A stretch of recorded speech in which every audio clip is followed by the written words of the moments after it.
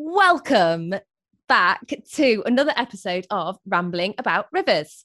A place to talk about all things rivers, from the impacts of climate change to river health. We are going to take you on a journey to hear the many ways people are looking after and saving our rivers. So today's podcast is all about the return of the Thwaite shad on the River Severn. So if you don't know, which I didn't, I have to say, I'm completely naive to the fish species, but this is a fish that once existed in the River Severn over 100 years ago, but due to the large number of weirs constructed, the fish declined in numbers quite significantly. And today we're actually going to talk to two people, which is the first on this podcast. And first up, it will be Rosie Croggan.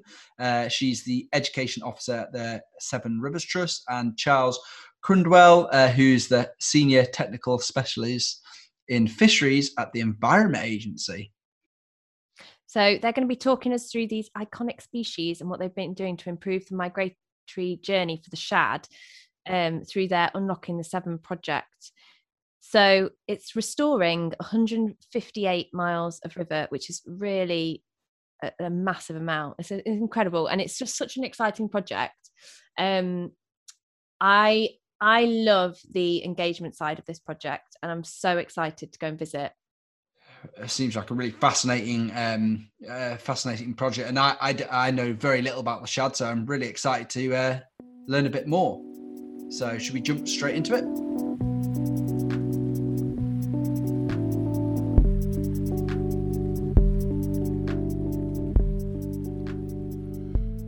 Well, welcome, Rosie and Charles. Thank you so much for joining us. Do you want to just start off with introducing yourselves and saying where you're from? Yep. So, hi everyone. My name is Rosie Croggan, and I work for the Severn Rivers Trust on the Unlocking the Severn project. And my role within the organisation is as the Education Officer. And hi, I'm Charles Crundwell, and I work for the Environment Agency. And my main role on the Unlocking the Severn project is organising all the exciting monitoring of shad, and also on the fish pass design to make sure that they will work for when they are built. Welcome, Rosie and Charles. Thanks for coming along today. Thank you. Thanks very much for having us. So I'm going to get stuck straight in about this iconic fish species that everyone's been telling me about, and the journey that it takes. Or, you know, what can you tell me about the shad? What's so special about this fish? Okay, well, I'll take that one on. Well, the shad is a fish that not many people have heard of. It is a member of the herring family, and there are two species which breed in the United Kingdom. One is the Thwaite shad, which is a little bit smaller, and the larger cousin, the Alice shad. And the River Severn, although it was very famous for Alice shad, it's actually the Thwaite shad which is more numerous now in the River Severn. So it's a herring. It's it is definitely a sea fish, even though it comes into fresh water to spawn. So most, as you can imagine, most sea fish either spawn in the sea or the estuary. But this fish, the Thwaite shad, comes all the way into fresh water to spawn. And historically, it used to go all the way up to the Welsh borders. So it used to make it all the way up through Shropshire, through Shrewsbury, and up to Poole Quay above the Burnley catchment. But unfortunately, it cannot reach that anymore. And we'll touch on why it can't do that later on in the story. But the shad, as I said, is a herring. And it's a beautiful fish. It is about 30 centimetres to around about 50 centimetres maximum size. It is a bar of silver. It doesn't have a lateral line, so it looks absolutely a single bar of silver, and it comes in May. It was referred to as the May fish. When it used to run the River Severn, probably in its tens or hundreds of thousands. The population now is much smaller. And what it does is it comes into river just for about 30 days in any year in May to lay its eggs and before going back out to sea. And like a lot of migratory fish, this fish manages to survive between years and may come back up to 5 times to lay its eggs. And there are only 4 rivers with a population, a known breeding population in the United Kingdom. We're right at the northern range of its distribution across Europe. And they all flow into the Bristol Channel, which are the River Severn, the River Wye, the River Usk, and the River Towy down in West Wales. I think I've seen a picture. Is it got quite a forked tail? Is that right? Yeah, it has an amazing forked tail. It is designed to swim, not to jump. And so it is incredibly thin if you look at it head on. It's only about 35 millimeters wide. As I said, it can grow around about 50 centimeters. But it just powers through the water as this kind of blade, effectively. And they are fantastic swimmers. I mean, they can swim up to, 5 meters a second. So, these things can really shift if they want to. Right. So they come up to the river to spawn. Is that right? Yep, they come in purely to spawn. That's the only reason they come in. They don't feed, a bit like a salmon. They don't feed in fresh water. We don't believe they feed. They do their business. They spawn. They shed their eggs, in the water column. And as soon as they're spawned out and everything, they return very, very rapidly, because we've, as part of the Unlocking 7 project, have actually tagged some of these fish very, very rapidly straight back out into the estuary to resume fishing, to resume feeding again. Wow. Okay. So they actually laid their eggs in the water column itself. Is that so? Not like a salmon in reds or in the ground? No, they have what was referred to as semi-pelagic eggs. So they will eventually sink to the bottom, but all the spawning takes place in the surface layer. It is very distinct how they spawn. It's only really done at night. And what they do is that the female will release the eggs, and the single male will circulate really, really fast in a kind of swirling pattern, a bit like you moving your finger around in a bathtub, making that kind of noise, to fertilize the eggs. And the eggs will then drift slowly downstream and then catch in the substrate on the bed before hatching relatively quickly. They're quite large eggs, but relatively quickly, depending on river temperature, about 4 days. And they do that on dark nights throughout the river. And it is, well, we actually, as part of this project, put out recording devices to listen for them, so we can work out what nights they're spawning and where they're spawning. And it is a very eerie but very distinctive sound. It's worth going out in the middle of the night to listen to it if that's the thing that floats your boat, so to speak. Oh wow, I think that sounds really exciting, actually. And that's literally next month. At the moment, we're recording this in April, so that'll be in May. So so are you quite excited about this coming May? Are you expecting to see a big difference from last year? Yeah, well, I'm always excited to see the shad come back. I mean, it's an amazing migration. And on the Severn, there are a couple of places where you can actually see the fish migrating, because they generally migrate in the lower river during the day. So there are, particularly around Tewkesbury, there's a place where you can actually watch these fish migrating upstream. How it will change from last year? Well, the biggest change is going to be that we're not actually, we've still got the COVID pandemic, but, we're learning to live with it and work around it a little bit more. So last year we did almost no monitoring because we couldn't go out at the peak time. If you can remember back to that year, we were in full lockdown at this period last year.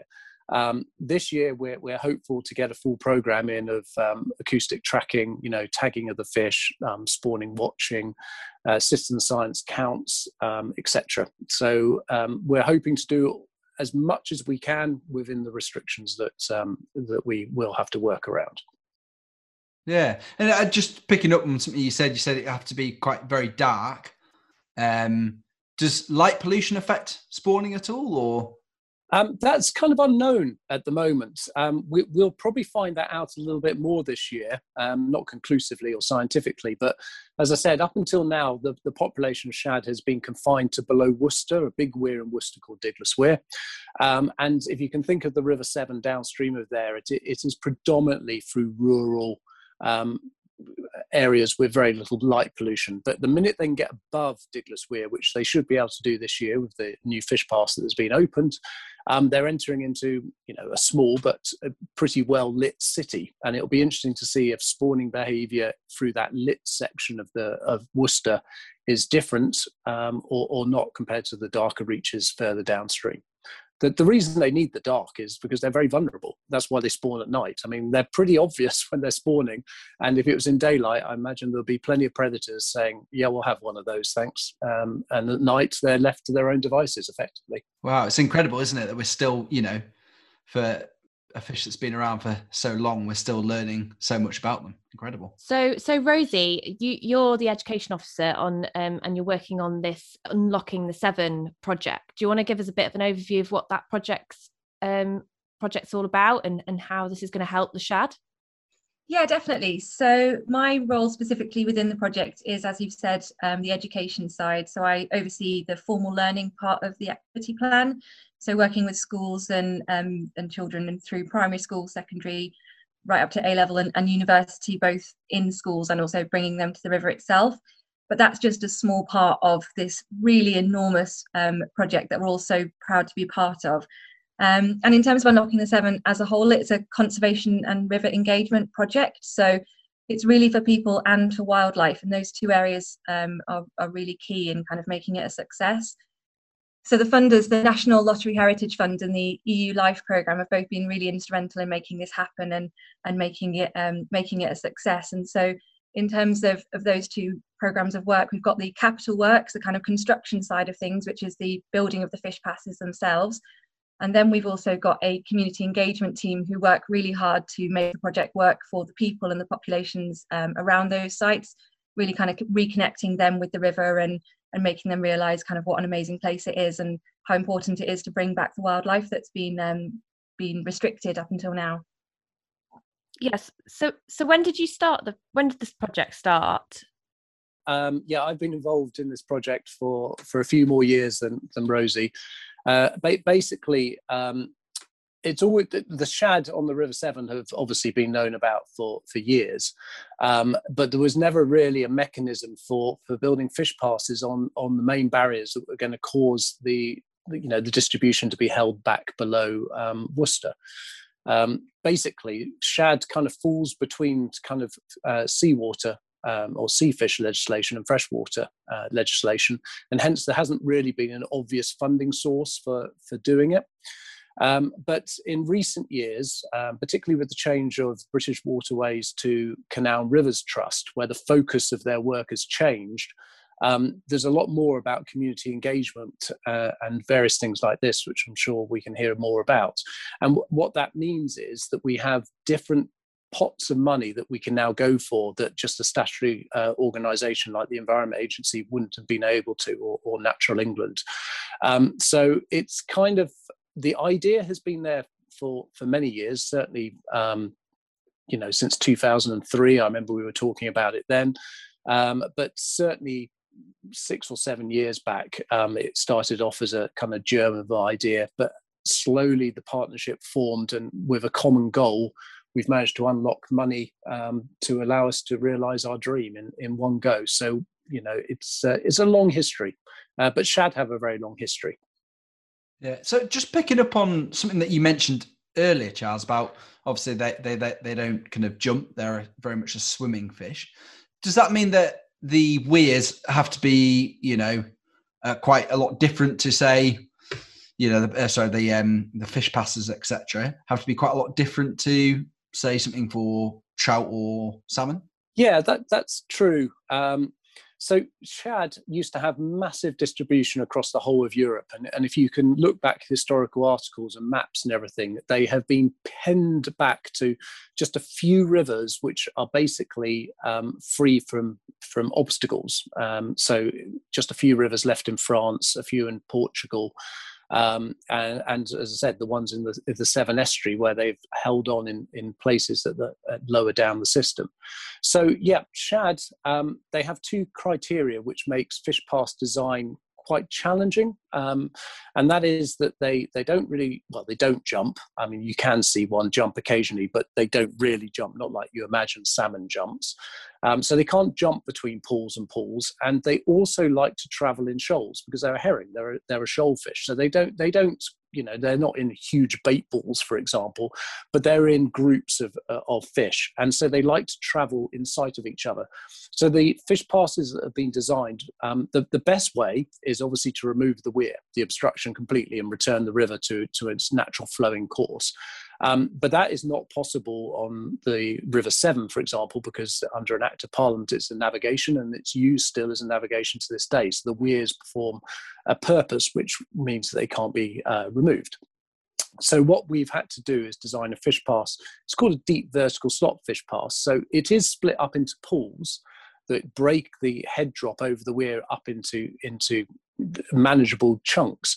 But the deep vertical slot refers to the fact that instead of having a lip and a falling waterfall between each pool, the water flows through a deep vertical slot through the whole water column from pool to pool. And this allows the shad to not only see each other, but also swim through the notches from pool to pool rather than have to jump through them. And the great thing about deep vertical slots in terms for other fish is that if a shad can get through it, pretty much any other fish that uses the River Severn will have no trouble getting through these fish passes as well. Oh, amazing. So sounds really complex. I mean, how have you found it, Rosie, to try and kind of translate and disseminate some of this information and get the community on board? So it's really a really exciting project to be a part of, and I think the kind of unique nature of what we're bringing to the community just makes it quite an easy sell. It's kind of an amazing story. It's a good news story. So when you're bringing environmental information, at the moment it seems that so much of the stories that we tell are negative, and with good reason. But it really is nice to be part of something where you can take a positive message. And in terms of actually engaging schools, we've got a really lovely session that we do with Key Stage 2 students, so primary school age, which involves a hand story. So I take in props that show the life cycle of the shad, and I can then actually bring those out of a bag in front of the class, and we can look at the differences between the characteristics of each life cycle stage. And then I also teach them a story that they can then tell using their hands as a gesture to kind of show the river and the fish and the eggs. And then that is something that then they can take home and share with their families and friends as well. So I think it's got great scope for being something really exciting to tell people about. And were the community like aware of the shad before this project, do you think? I wouldn't say so. I think it's definitely a lesser known species of fish. I think when we chat to communities about what they've heard of or what they think live in the river, I think the general consensus is that people don't really appreciate how much biodiversity there is in the river. I think there's quite a disconnect between what people see when they're walking along the riverbank and they can see the surface, and then really appreciating what lies beneath. And so really educating people about the range of things that you can find beneath the surface, and then introducing this kind of hero of our story, the shad. That's definitely been a lot of new information to most people, I think. That's today. If you went back 170 years before the navigation weirs were made, and then all the way back into history to the 13th century, we've managed to find perfectly good records of the use of shad on the River Severn. These fish were incredibly well known. You've probably found anyone who lived along the river would not only know the fish, but be quite excited by its return, because it was basically a free protein source coming upriver in what we now refer to as the hunger gap, when there was pretty much no food around for people to eat. So it was heavily exploited. This project is very much about getting people to realise the importance of their river back through history and to start valuing it again. So 200 years ago, I would have thought pretty much everyone knew what a shad was. Today, hardly anyone, and this project is trying to turn that around and get people to appreciate what's below the surface. I have to say, I'd never heard of a shad before this. I heard about this project. My hands up. I did not know. But I have a question about how many barriers are we talking about on the River Severn? Right. The River Severn, because of this Navigation Act, is navigable from head of tide at Gloucester all the way up to above Stourport. And one of the good things for restoration of the shad population is that the 4 navigation weirs that we're dealing with from Worcester up to Stourport are in a relatively short section of the river, 20 kilometres or thereabouts. And then above that, above Stourport, as you go further up to Bridgnorth and up to Shrewsbury, the river remains pretty much unchanged from when those navigation weirs were originally built. So basically, by unblocking those 4 weirs on the main section of the River Severn from Worcester, you're opening up all the lost habitat that shad used to have before the navigation weirs were made. They also use the River Team, which is one of the larger tributaries that comes in just below Worcester. And that used to have a blocking weir at Powick, literally 2 kilometres up from where the confluence with the River Severn is. That is a structure which was owned by the Environment Agency. And as part of this project, that has been lowered. So, if you wouldn't actually realise it was there, it's now kind of lowered to bed level. So shad can go up and over this, and then the next weir up on that is at Nightwick, which has also been changed into a rock ramp, which allows shad to go over that as well. And then they've got the whole of the River Team up to Ludlow as well. So this project is restoring between those 6 weirs, it's restoring all the lost habitat for shad from 170 years ago. Wow. So we obviously focus quite a lot on like unlocking and the 7 weirs and barriers, but is there other things that affect the shad? So like overfishing or water quality? That's another thing that is really in our favour here. If the Severn Estuary, under the Habitats Directive, is a special area of conservation of which shad is a named feature.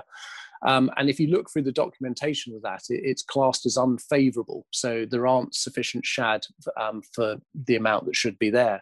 But if you look further into the document, it says the reason for failure is barriers to migration. So basically the fish are just not being able to get upstream far enough to spawn, to produce enough juveniles to populate the Severn Estuary and then further out to sea. So in the Severn in particular, no, it's the barriers which are the main drivers. Water quality is fine for them.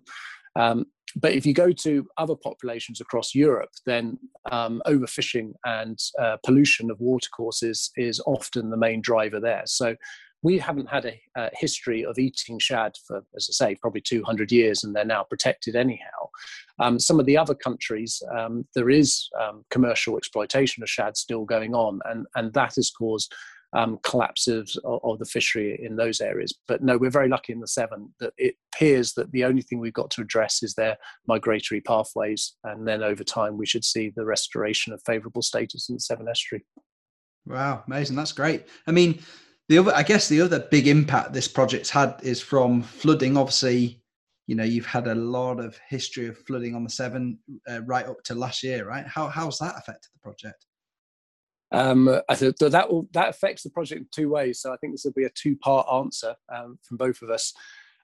In terms of, we've been very lucky with when the floods have happened in terms of monitoring, and no flood has affected us really on the monitoring, so that's fine. But it does affect us greatly on the fish pass builds. So not only did we have the pandemic, we also had the double whammy of some exceptional flows at the back end of last year. We had a big flood in August, which is not unheard of but unusual, but then had a flood in September, October, and then throughout the winter. And basically it's just delayed the fish pass construction effectively for, put it back 6 months to a year. But Rosie, I'm sure it's had a much bigger impact on other elements of the project. Yeah, I'd agree. So I think the flooding has impacted the actual construction side of things probably the most out of any of the work streams. So teams have had to kind of pull off site and then be not working or having a downtime for a period of weeks and then go back on and set everything up again. And they've worked really well. So the construction teams have worked incredibly hard to kind of overcome those and minimize the impacts and get back on site as soon as possible. But it really was unavoidable. And in terms of the community engagement, a little bit like Charles was saying about when the floods occurred and not affecting monitoring too much, we were quite lucky that the winter floods came at a point where our community engagement is a little bit lower. So we're not bringing groups to the riverside as much during the winter. And so there wasn't too much of a clash there. When it came to the August floods and that sort of height of summer, where we would be doing a lot of community engagement, bringing people to Diglis Island and things like that, that definitely had an impact. And just before COVID, we kind of had that final flood around sort of February time, 2020, and that impacted a few sort of school visits that we had, and then COVID hit. So that whole season was a bit of a nightmare. Yeah.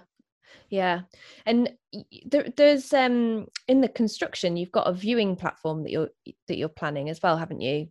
Yeah, so that's a really exciting part of the project. So with the Diglis Fish Pass, there's actually going to be a viewing platform and an underwater viewing window that people will be able to actually descend down and look through. So as you kind of picture the Fish Pass, if you were standing at the top end looking back down, that's where there's going to be a platform or a terrace at footpath level, so that will be accessible to everybody. And there's going to be some great interpretation there, so some panels telling people about the construction of the Fish Pass, but also the kind of global context of the project and where that sits on a larger scale.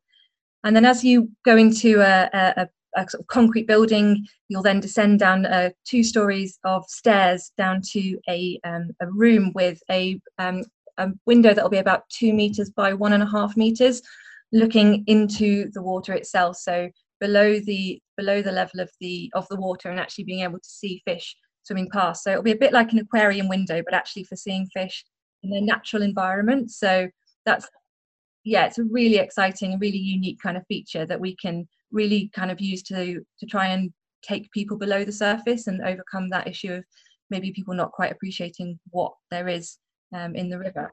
How will that work? Will it not be really dark?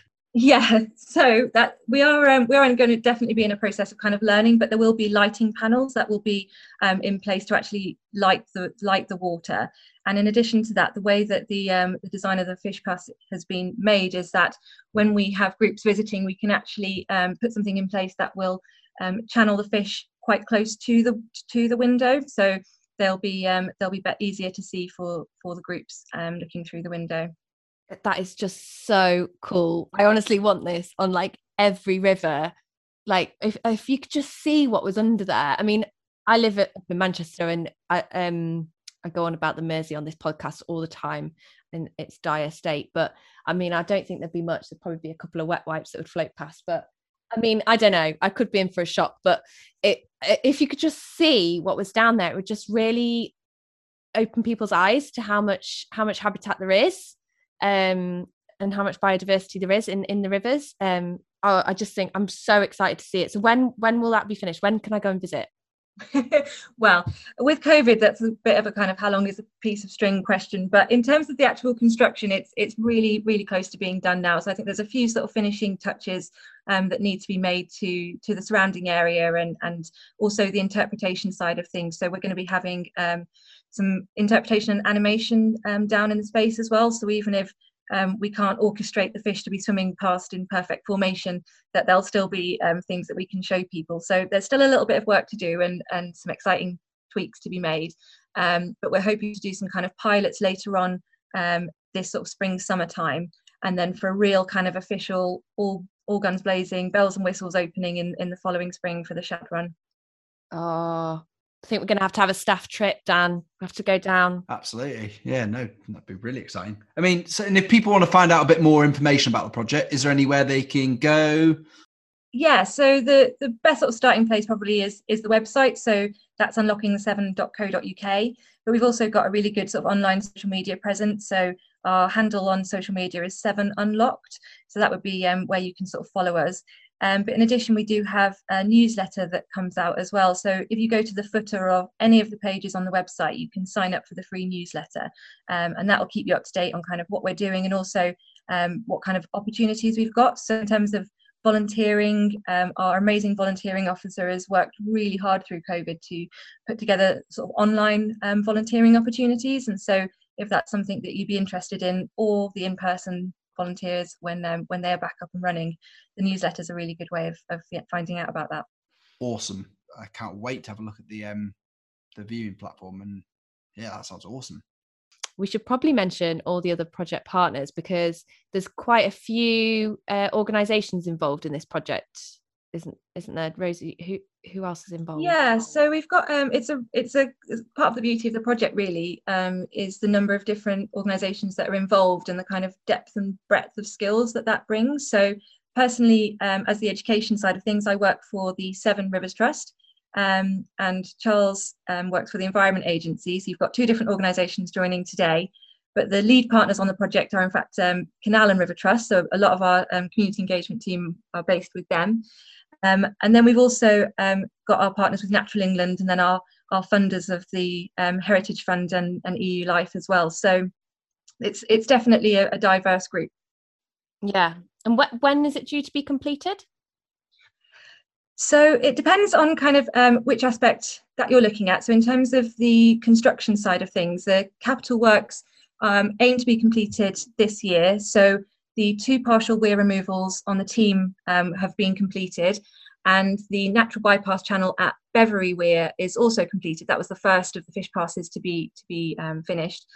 And then with Diglis and Lincoln weirs, the fish passes on those weirs, those are very much nearing completion. So we're hoping to have those done within the next month or so. So the remaining weir that needs to be done is at a place called Holt. And that's been very challenging in terms of access and also the flooding. And so that will be pushed back a little bit further. And I think that's hoping to be completed around October this year, so October 2021. But with we've been really fortunate that because of our amazing funders, they've actually granted us an extension that will take us through until summer of 2022.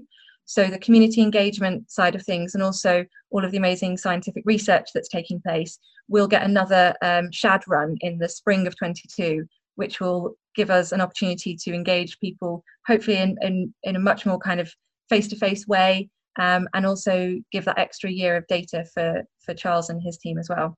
Yeah, you must have really had a real setback with COVID with the community engagement side of things this last year. It must have been really hard. Yeah, it definitely was. We had quite a a very much jam-packed schedule for the spring and summer of 2020. So to kind of have to give that up was definitely a kind of sting at the time, but obviously something that everyone had to do, and it was definitely the right decision to take. But we've worked really hard to be kind of adaptive and find alternatives to engage people, I think, as pretty much everybody has had to do, moving online. So I've mentioned there's online volunteering opportunities, and we've also had a 7 series of talks with different experts, all of which can be found on our YouTube channel. So if anyone fancies going and having a look at any of those talks, I'd really recommend that. And they're also interpreted by a British Sign Language interpreter. So in terms of being able to access those, we're trying to make sure that there aren't any inhibiting factors there. And then from my perspective, the education side of things, we worked really hard to get a set of sort of learning packs up and running quite quickly, so that families learning from home could have access to sort of free resources with supporting teacher and parent notes that would help them kind of educate from home. And then in the last couple of months, I've also started running live virtual classroom sessions via Zoom. So the session I was chatting a little bit about earlier with the props and the hand gestures, I now deliver that over Zoom to classrooms around the country. Actually, we've got one in Milton Keynes that I'm doing in a couple of weeks, which will be excellent. And that we've got really good feedback on that. So if anybody is interested in finding out more, they think they've got friends who are teachers, or maybe you are a teacher and you'd like to find out more and teach your kids a little bit about this project, do just get in touch and we can book that in completely free of charge. Oh, that sounds awesome. Oh, and amazing. Dan, you can volunteer then from Cumbria. Definitely. There you go. There we go. No excuse now. Yeah, exactly. If I could add there, if anyone wants to, we also put on some video of the shad migrating, which we use to get citizen scientists remotely from the site to view and count the shad going up over the weir, upper low weir in Tewkesbury, and that helps us with coming up with a run estimate. So you can be remote and still see a shad on the River Severn. Awesome, that's really cool. Yeah, amazing. I should really just add to what Rosie was saying, that the fish part, as terms of fish passage, the fish pass at Worcester Diglis Weir is actually open, so it's not open to the public as such. There's still quite a lot of fitting out to do, and as you say, we've got to do testing on that, but it is actually open for fish, and we've already seen a number of species using it. It's still really cold at the moment, so not many fish are migrating, but we've had perch and dace and salmon and pike and roach, bleak and sea lamprey, and chub use the fish pass already, so that's excellent. And the one further up at Lincoln is almost, as I speak, being readied for opening for fish passage, but again it won't be complete because they've got to do a lot of stuff that's actually around the site, clearing up and fencing and all that kind of stuff to do it. But in terms of fish passage, both of those should be open certainly by the end of this month. It's amazing how many other species are using the fish passes. That's just so great. It's not just going to benefit the shad, it's going to benefit so much more as well. Like the salmon as well, salmon obviously are endangered as well, so it's fantastic. Have you in terms of COVID, have you guys noticed, I've certainly noticed a lot more people down by the river that I've ever seen before, and people enjoying outside space like never before, and that surely has generated quite a lot of interest in your projects. In terms of around Worcester and Diglas, I have never seen so many people walking. They a few years ago made a pedestrian bridge downstream of Diglas Lock Island, which allows you to do a circular walk around the river at Worcester, and it was always used, but during lockdown I have never seen so many people there who have to literally walk right next to the fish pass and the construction site. So there's obviously interpretation on the fencing, but talking to the people who are actually been building it, they talk to people every single day about the fish pass, about the project, and it's been an amazing way of engagement. And the first fish pass to open, which was at Beverley, which is just upstream of Worcester, which appears to be in the middle of nowhere if you actually look at it on a map, but does have a footpath reaching that goes to it, has also been heavily visited by the local public, who just like sitting there watching the water going through. It's a different type of fish pass. It's called a column fish pass. So it's literally, running through a long 100-meter section of bypass channel with a series of columns in, which causes the water to eddy and spring around on its way down and make quite a nice noise, and that has been heavily visited. And I'm sure the passage of people past that along the public footpath has grown amazingly during lockdown. Absolutely. So I think we always finish our podcast with this question, and it is, what's your favourite river and why? So I'll start with Rosie. So I was thinking about this, and I think my answer might seem boring at the start, but I will explain it. So I think I would have to say the Severn, and that isn't just because of the project, but it's been a really sort of big feature in my life since childhood, really. So kind of grown up around the Severn, and I even did a GCSE art project about eating chips with my family on the river. So it's been very important, particularly with chip eating. But now I sort of live within walking distance, and it's the focus of my work, so it really does kind of feature daily. So I think I definitely have to say the Severn. Awesome. And Charles?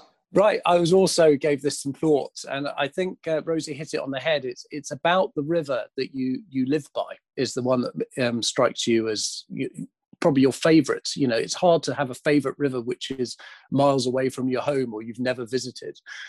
So the obvious one for me is the River Severn, which I actually overlooked the estuary, not the actual main part of the freshwater Severn.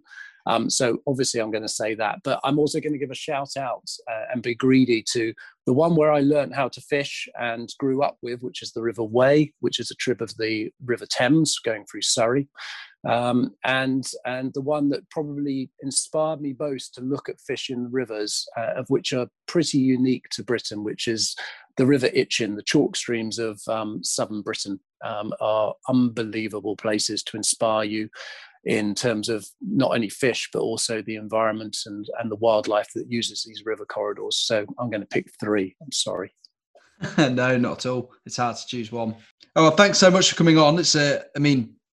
I love doing these podcasts because I just get to find out so much more about lots of different things that are going around the country. And this is a absolutely fantastic project. So yeah, thanks for taking the time to educate us as well.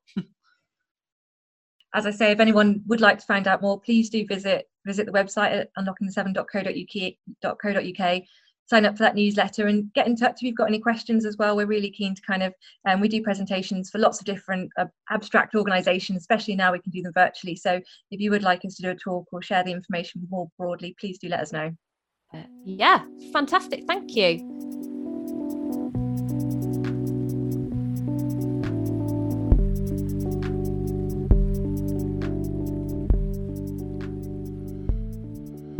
That was awesome. And how cool does that viewing platform sound? We've got to make a trip down there, right? Maybe you could do a podcast inside it. Oh, I like it. Yes, let's definitely do that. Oh no, I think we definitely have to all go down. I think we have talked about having a little staff trip down there. I'd just love to see it. I think it's just the sort of thing we should have on like nearly every river. Just the variation of rivers as well would just be amazing to see. So yeah, it's a first. I think it's a first, right? A viewing. I don't know, and we've definitely talked about it, but never actually been able to get to the point where it's actually been created. So that's awesome. Mega. So thanks all for listening again to another Rambling About Rivers podcast. Hopefully got a few more coming up, so make sure to subscribe and like and share and send it to everyone. We really need your support, so desperate. But tune in for another one next time. Thank you. We've got to thank our sponsors today. The North Sea Region Interreg Water Co Governance Project.